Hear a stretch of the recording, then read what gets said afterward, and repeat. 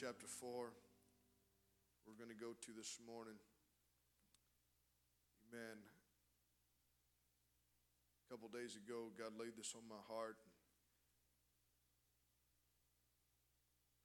Woke up early this morning and began to put it together.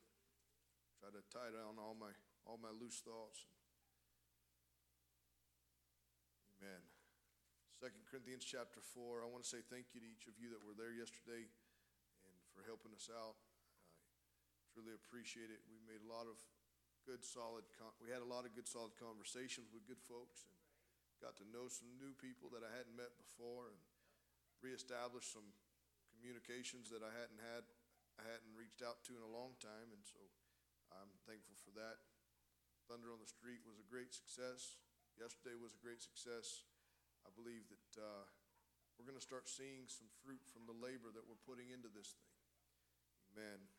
And I know you're going to hear me say this. I'm going to do my best to say this every Sunday, but that is to encourage you to grab at least 5 cards every Sunday. Take them with you, and try to give those 5 cards out each week between Sunday to Sunday. Amen. And let's watch God bless the effort that we put out there.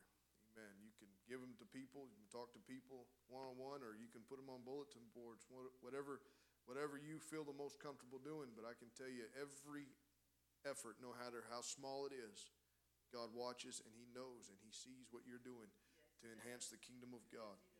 Amen. Praise God. It's not about us growing a church in numbers, but it is about us seeing more people establish a relationship with God. Amen. Praise God. 2 Corinthians chapter 4, verse 7 through verse 10. But we have this treasure in earthen vessels, that the excellency of the power may be of God and not of us. We are troubled on every side, yet not distressed.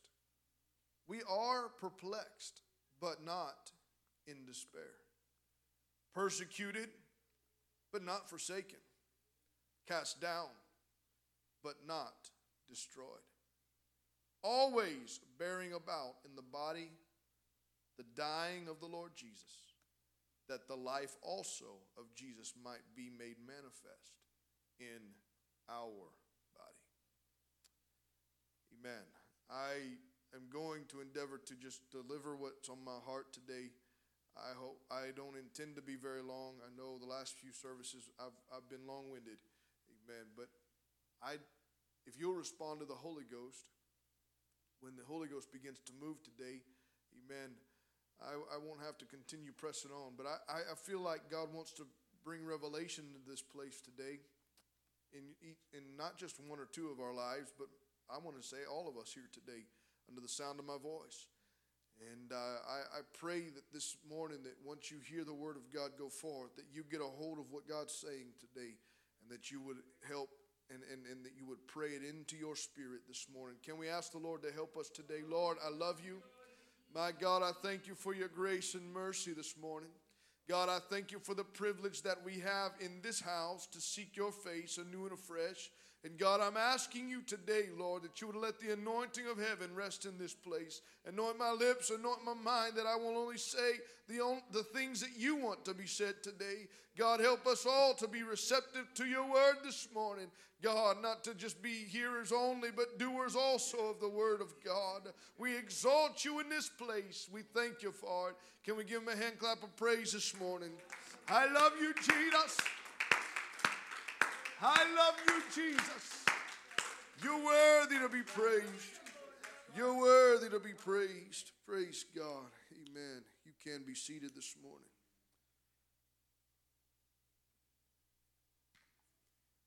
Praise God. Amen. Hallelujah. We are troubled on every side, yet not distressed. Amen. I am thankful today for the promises of God. His word is filled with his promises from front to back. Not to mention the times of prayer that I have been in with the Lord, and that he speaks to me and he tells me things that he wants to perform in my life and to work in our situation. And I hold to those. Some of them I have not yet seen come to pass, Sister Rini, but I do know that God, when he says it, it's going to happen. Amen. Praise God. Today, I'm going to title my message today, From Victim to Victor. From victim to victor. I want to address something that I believe is so strongly rooted in every church. The enemy does his best to discourage and to cause people to become sidetracked on situations and upon what they perceive as their situation. All of us have moments of feeling defeated. All of us have moments of feeling victimized. Stressing today that we must. You guys are going to think I'm kooky this morning, but just bear with me for a minute. We must get a hold of those feelings of victimization. We must get a hold of those feelings of defeat. And we've got to address them. Because if we allow them to linger in our hearts and in our minds, what's going to happen is over time, any time that we find ourselves in a low spot, we're going to reach back and we're going to get those feelings and we're going to bring them back to the surface.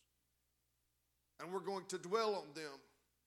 And you're going to end up in a situation where you are focused upon situations and no longer focused upon the God that can handle the situation.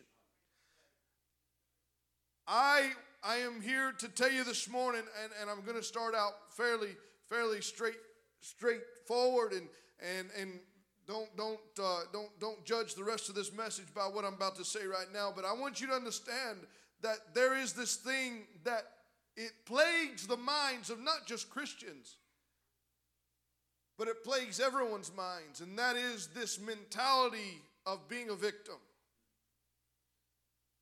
Let me tell you, the greatest enemy of our hearts and our minds today in the church is the whole woe is me situation. Yes, we've got to be humble, but you also have to understand that I know who my Father is, and I know who's in control of my life, Brother Tuffy. And I don't have to fall under the weight of everything is against me. And I don't have any hope, because I'm here to tell you this morning, this book right here is full of hope. From cover to cover, you're going to find that God is reaching out to his people and saying, hey, there's hope for you. There's strength for you. There's power that I want to extend to you, but you've got to seek after me. It's important that we address the feelings of victimization and defeat, amen, that comes up in our lives. And I know that the devil likes to play our hearts and minds and say, hey, what would happen where would you be today if you just went back and you looked over your life and you didn't make those decisions? Well, that's a great thought sometimes, but what are you going to do about it? You can't do anything about it. You can't go back and change it. If God tells you need to make restitution, then you need to make restitution and move on with life. But if you can't make restitution, you're going to have to trust that the blood of Jesus has covered everything. Well, come on. Is anybody here this morning? I know Brother Tuffy's here. But Jesus wants us to take comfort in the fact that he has all power in heaven and in earth. That's why we baptize in his name. That's why we do all these things in his name. Whatsoever thou doest, do all in the name of Jesus. Do it all in his name. Why do we do these things? When I look back over my life, yeah, I made some bad decisions, Sister Rini. Yes, I did some dumb things in my walk with God. But you know what? Thank God he is merciful. Thank God that he still extends hope. Thank God that when I fall, step into the muck and the mire, sometimes knowing that I'm going to get stuck. Amen. But I look up to heaven and I say, Lord, help me. just like Peter did when he stepped out of the boat into the waters, and he's looking at Jesus. Jesus even told him to come on out there. But what happened when he took his eyes off of the Lord? He began to sink in the waves. And when he realized his situation was too overwhelming for him, he cried back out to Jesus and said, Lord, save me. And Jesus reached down and grabbed his hand and pulled him up out of the waves. And the next thing he knew, he was back on the boat. Amen. Let me tell you something. We've got to learn how to trust in Jesus. And we've got to learn to keep our eyes upon the Master. Amen. If we get our eyes off of him, we begin to focus on things in life. Let me tell you, you will become overwhelmed with what's going on around you. But let me tell you, when you put your heart and your hope in Jesus, everything else comes all out okay. Amen. Because that's the God that I serve. Hallelujah. It's not his will that you are stressed out. It's not his will that you are defeated. It's not his will that you are a victim of your circumstance. Amen. But God wants to reach down and help every single child of God and every single sinner if they will turn their eyes upon Jesus. As the old song said, turn your eyes upon Jesus. Look full in his beautiful, wonderful face. Amen. Because there's hope there. There's strength there. There's power there. Amen. Praise God. Amen. I began this morning thinking about this whole idea. Amen. And I can tell you, if we stay focused on situation, we will be overwhelmed. I cannot stress that enough. But let me tell you, that's why we go to the Lord in prayer. That's why we go to the Lord in prayer. Philippians 4:6 tells me, be careful for nothing, but in everything by prayer and supplication with thanksgiving, let your requests be made known unto God. And guess what happens? Verse number 7, and the peace of God, which passeth all understanding, shall keep your hearts and minds through Jesus Christ. Philippians chapter 4, verse 6 and 7 in the NIV says it this way, do not be anxious about anything. That word anxious is a very popular word in this day and age that we live in. Amen. Everybody's got anxiety. Everybody's got anxiety. Diagnosed or not, everybody's dealing with situations. But the Bible commands us, don't be anxious for anything.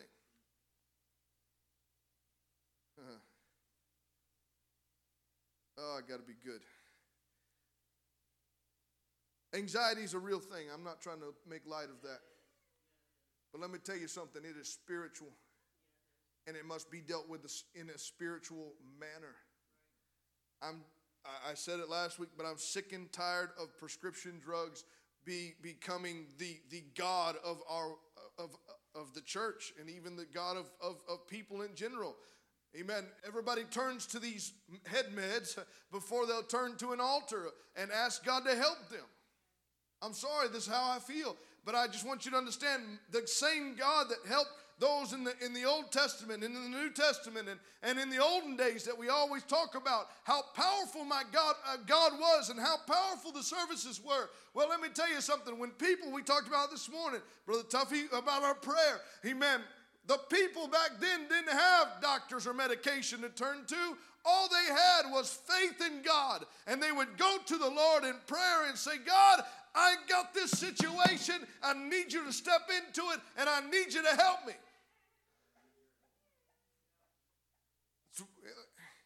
People speculate, why is it such a hard thing for a rich man to make it into heaven? Well, it's really very simple, to be honest with you, because how much does a rich man have need for anything? I've watched people throughout the ages, throughout my 37 years, 36, I don't know how old I am right now. I'm not yet 40. No, I'm 37. But as I've grown, I've watched a shift not just in my home church, but in the church worldwide, where it's not, I'm talking about rich folks, right? It's hard for them to make it into the kingdom of God because they hardly have any need for anything. And it's hard to grow your faith when you don't have any hardship. And that is a fact, but that's not the only reason. It's not impossible for a rich man, but it's hard for them. Jesus said, how hardly shall a rich man enter into the kingdom of God. It would be easier for the camel to go through the eye of a needle than for a rich man to make it to heaven. All I'm saying is I've watched as God begins to bless people in the church. And they begin to grow financially, and they begin to grow in authority wherever they may be, and they begin to see great things happen. And for some reason, Brother Mendez, all of a sudden, the next thing you know, they're not praying like they used to. They're not attending church like they used to. There's something about the mentality of, hey, I don't need God as much as I used to, so I'm not going to talk to him as much as I used to. But the opposite should be the truth. As every day goes by, you should have a growing desire to talk to him more and more and more and more. Nothing in this world should take his place. Hallelujah. Don't be anxious about anything, but in every situation, by prayer and petition, with thanksgiving, present your requests to God. And the peace of God, which transcends all understanding, will guard your hearts and your minds in Christ Jesus. I came across something this morning, and I want to read this to you very quickly. I should have put it in my notes, and I didn't. Amen. Well, it's not there. Praise God. Bear with me just a moment.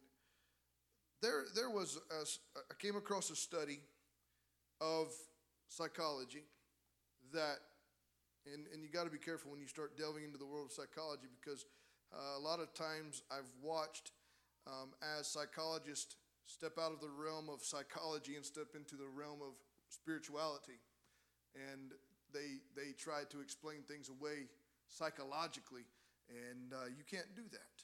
Amen. I don't have time right now to go through all of that, but I want you to consider something with me this morning. One of the studies that they put together, as I was reading through it,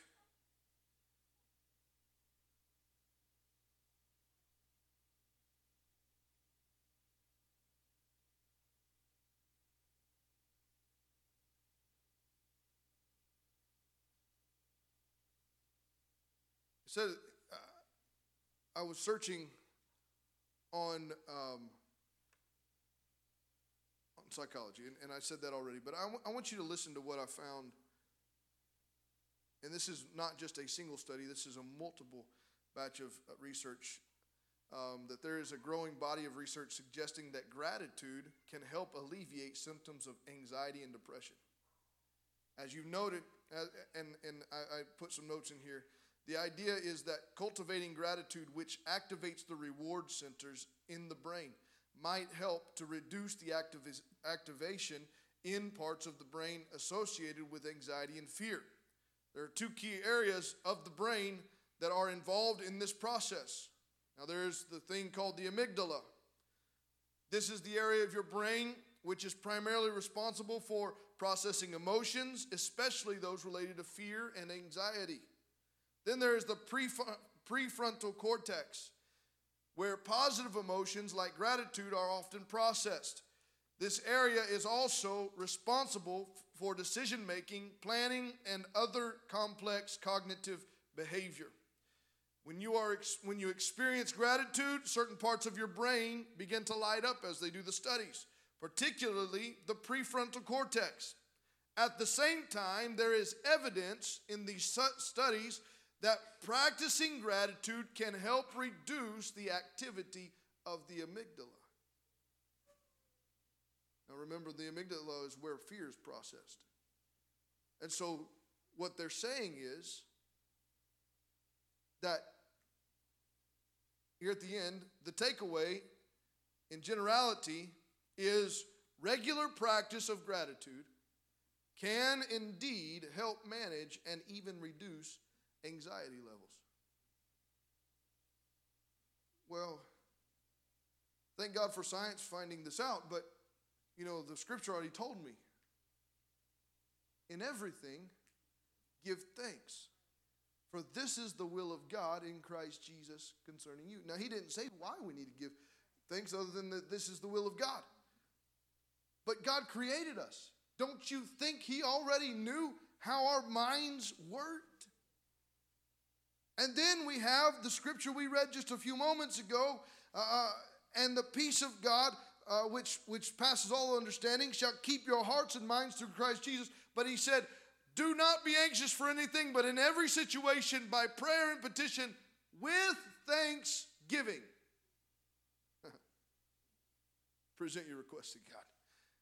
I just think it's so beautiful how that Jesus and how that God throughout history has begun to reveal the things in the Word of God as truths. And let me tell you something, as we begin to step out of the realm of saying, hey, I got this, I'm going to fix this situation, and we begin to move into the realm of, hey, God, I'm leaving these situations in your hands, and I'm going to allow you to take control, and I'm just going to be thankful for what I have today. Even if I don't understand why I'm going through situations, I may be a victim of circumstance, but I'm not going to have a big victim mentality that says that the whole world's against me, because my hope is not in this world. My hope is not even in me, but my hope is in Jesus.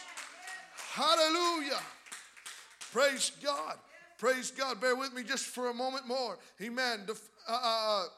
The definition of a victim mentality is simply this. The victim mentality is a pervasive way of thinking where individuals consistently view themselves as the victims of circumstances, the actions of others, or their own emotions and thoughts. The mindset is characterized by a constant sense of powerlessness, a feeling of being targeted, or the belief that one is at the mercy of external forces. Amen. Exodus, amen, if we could do a whole study, we could actually go into Exodus and begin to think about the Israelites and the situation in which they found themselves. You can go back to Joseph, and as Brother Mendez talked about this morning during Sunday school, he was a victim of circumstance. He could have taken a back seat and said, hey, I don't like where I'm at today. I don't like what's going on today. Amen. But he didn't know that God was allowing him to go through certain things so that he could be at a specific place to not just save his family, but to save hundreds of thousands, yea, even millions of people. Amen. Over a period of time. God knows what you need to go through, my friend, to be able to set you in the right place for the right time, for the right thing. God knows how to do it. Hallelujah. It wasn't fun. It wasn't fair. That's a big deal anymore. Well, it's not fair. You're not being fair to me. Brother Mendez had a situation. I'm not going to get into that. But young man thought he should be making a certain amount of money, and it wasn't fair. That the boss was making more money than me. Well, that's the mentality of our people today. Folks are coming up. Hey, you owe me these things. You're rich. You don't have to worry about all those things. So just give me $100,000. What for? Absolutely nothing. Just because you deserve it, because you're alive. That's the mentality of this age that we live in today. That's the mentality of these United States that we're talking about today. Let me tell you something. That's not the mentality of the kingdom of God. If you want to go further in the kingdom of God, honey, you're going to have to work for it. You're going to have to invest your, what we used to call sweat equity, and put that into the things of God and allow yourself to grow in the kingdom of God. Let me tell you, what you work for and what you put your efforts into, it will last you so much longer than what somebody just walks up and hands you. I don't have time to get into all that. All I'm saying is we need to make sure that we put our trust in God, just like the Israelites did. Amen. They begin to call out unto the Lord. They could have stayed in their shell and said, woe is me. Amen. The whole world's against me. There's no hope. I'm just going to have to settle for this nasty living life that I don't even like to be here. And guess what? When people begin to dwell on those things, that's when suicide begins to enter the picture. Amen. Because they begin to go down this trail of, man, my life is worthless. And the next thing they go through, and you understand the progress of that situation. Let me tell you, that's the ploy of the enemy. He wants to do his best, amen, to destroy as many lives as he possibly can.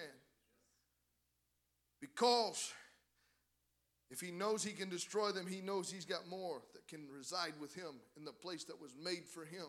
Amen. But let me tell you, I'm not here just to go through the motions of life. I'm not here, Brother Tuffy, just to say, hey, thank God he filled me with the Holy Ghost. But no, he didn't just fill me with the Holy Ghost so I could make it to heaven. He filled me with the Holy Ghost so I can reach out to somebody else and say, hey, let me tell you what Jesus did for me. Why don't you let Jesus do the same thing for you? Amen. He gave me power to be a witness to those that are around me. But if I'm so focused on my own situation and I'm victimized and I have a spirit of defeat, all I can focus on is who I am and what's going on in my life and how in the world am I going to make it tomorrow.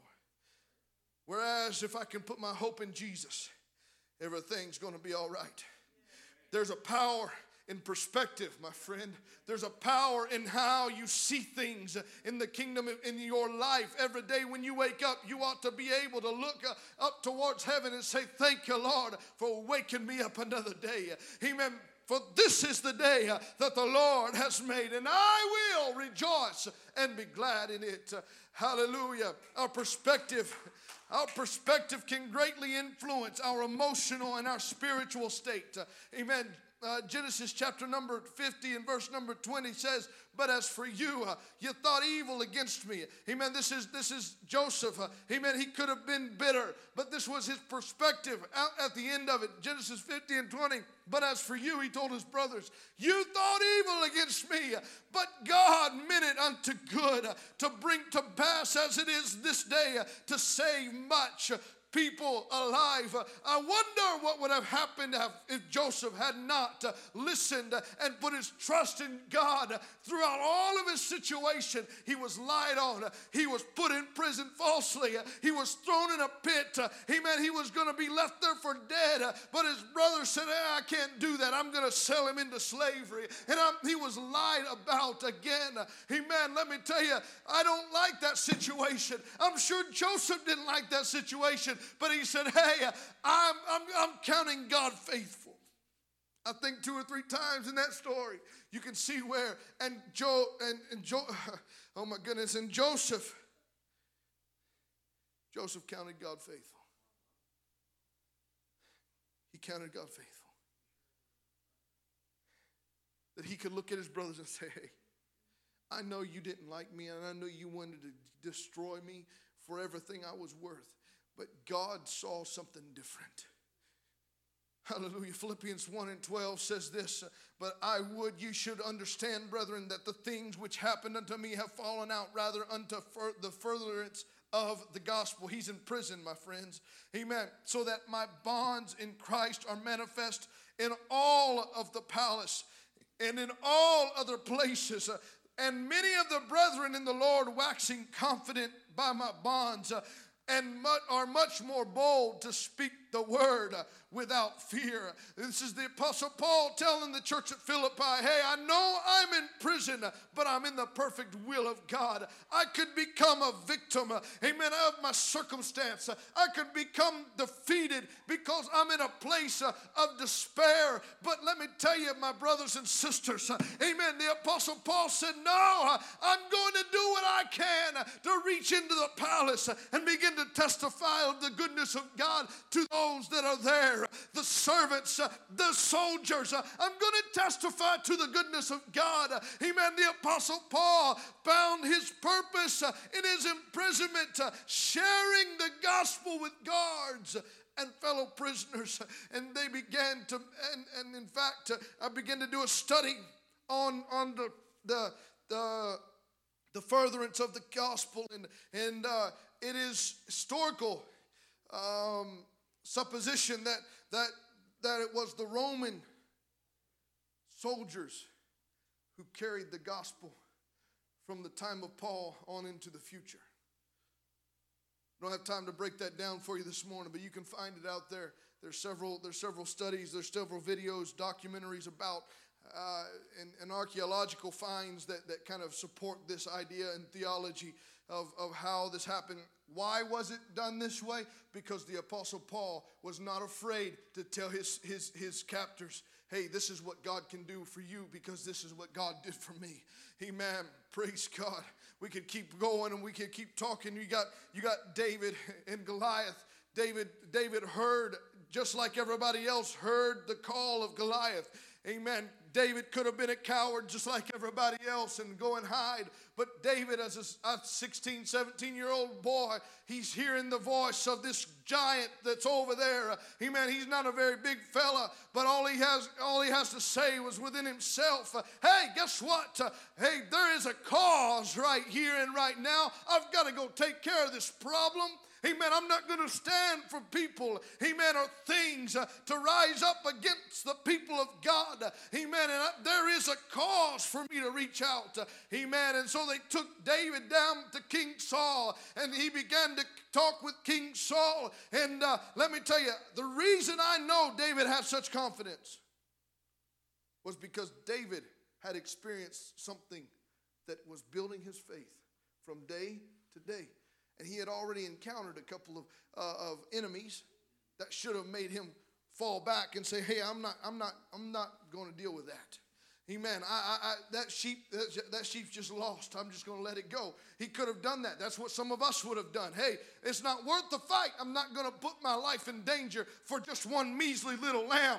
But no, that wasn't David's idea. He told King Saul, thy servant kept his father's sheep, and there came a lion and a bear and took a lamb out of the flock, and I went out after him and I smote him and I delivered him out of I delivered it out of his mouth, and when he arose against me, I caught him by his beard, and I smote him, and I slew him.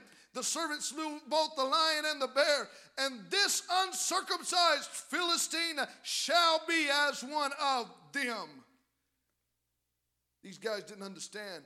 David had an experience that they couldn't argue with. A boy, not very tall in stature, but yet had the faith in God to stand up against this impossible situation, and God used him in a mighty way. Your perspective, amen, begins to be formed by what you allow your mind to dwell upon. Amen. If you allow your mind to dwell upon defeat and despair, then you're going to be in defeat and despair. But if you allow your mind to be wrapped around the victory, the victorious nature of God and his power, then you have the ability, amen, to overcome anything that comes in your life. Amen. We've got to be able to do what David did. We've got to be able to embrace the promises of God. Amen. What are those promises? Romans 8 and 28. I'm quickly coming to a close. Sister Reagan, if you can come. Amen. Embracing his promises. Romans 8 and 28. And we know. Everybody say we know. Everybody say we know. That all things work together for good to them that love God, to them who are called according to his purpose. His purpose. His purpose, not mine. No. I saw a preacher on a reel of a preacher, and he got up and he told a whole massive congregation. He said the world likes to take the word of God, and they like to take little excerpts out of it. And there's a massive, beautiful promise right here. But the world takes it and says, hey, this is my promise. But then you ask them, hey, are you devoted to God? Are you walking according to his purpose? I'm doing my best. But those that aren't, they're not going to get this promise. Am I reading it wrong? It's according to those who are the called, according to his purpose. I'm walking in his purpose. And as long as I'm pursuing him, Brother Tuffy, I may not have made a complete, actual, I haven't fulfilled his purpose completely. But as long as I'm pursuing him, I'm one of the called. I'm responding. My eyes are upon Jesus. Isaiah 41:10 says, fear thou not, for I am with thee. Be not dismayed, for I am thy God. I will strengthen thee, yea, I will help thee. Yea, I will uphold thee with the right hand of my righteousness. That's a promise from God. I got a promise, Brother Tuffy. He's going to help me. I don't have to be a victim. I don't have to live in defeat.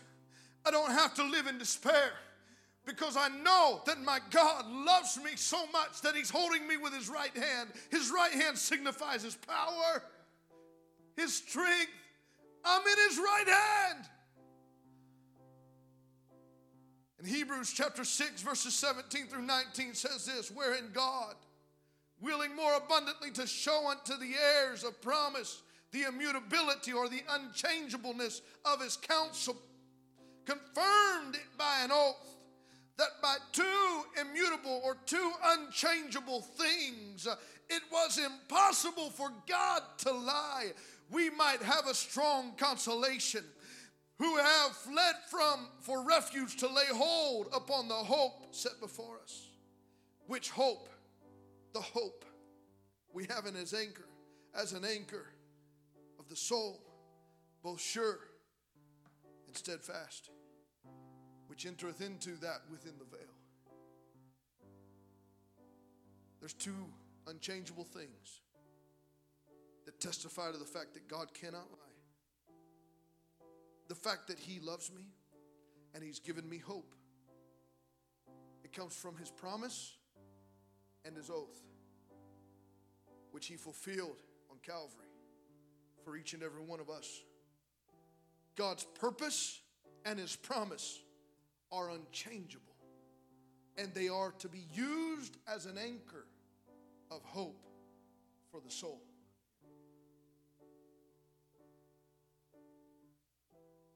Before I close, I heard this little parable, this little story about two farmers.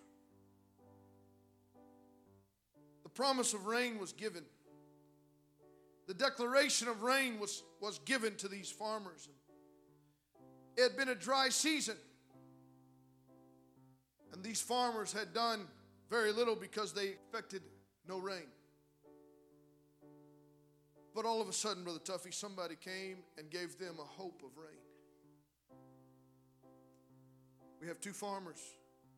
One of them said, what's the likelihood that it's even going to rain? And he did nothing. But the second one acted on the faith that rain was coming. And he went and he plowed, and he made sure his field was ready, and it had seed that could grow. And we all know tonight that the one that really believed that rain was coming was the farmer who acted on it. Closing with this question to you.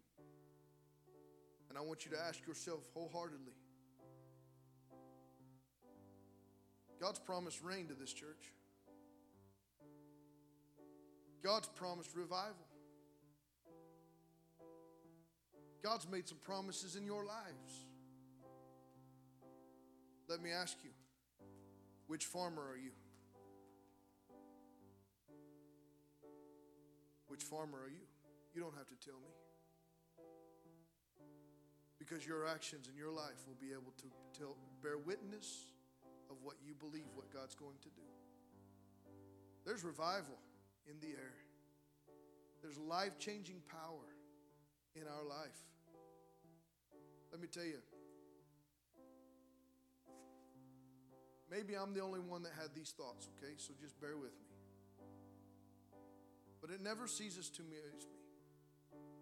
Every time that we have some kind of event or we have some kind of deal where we're reaching into the community to work with folks and reach for folks, every time it has not yet not happened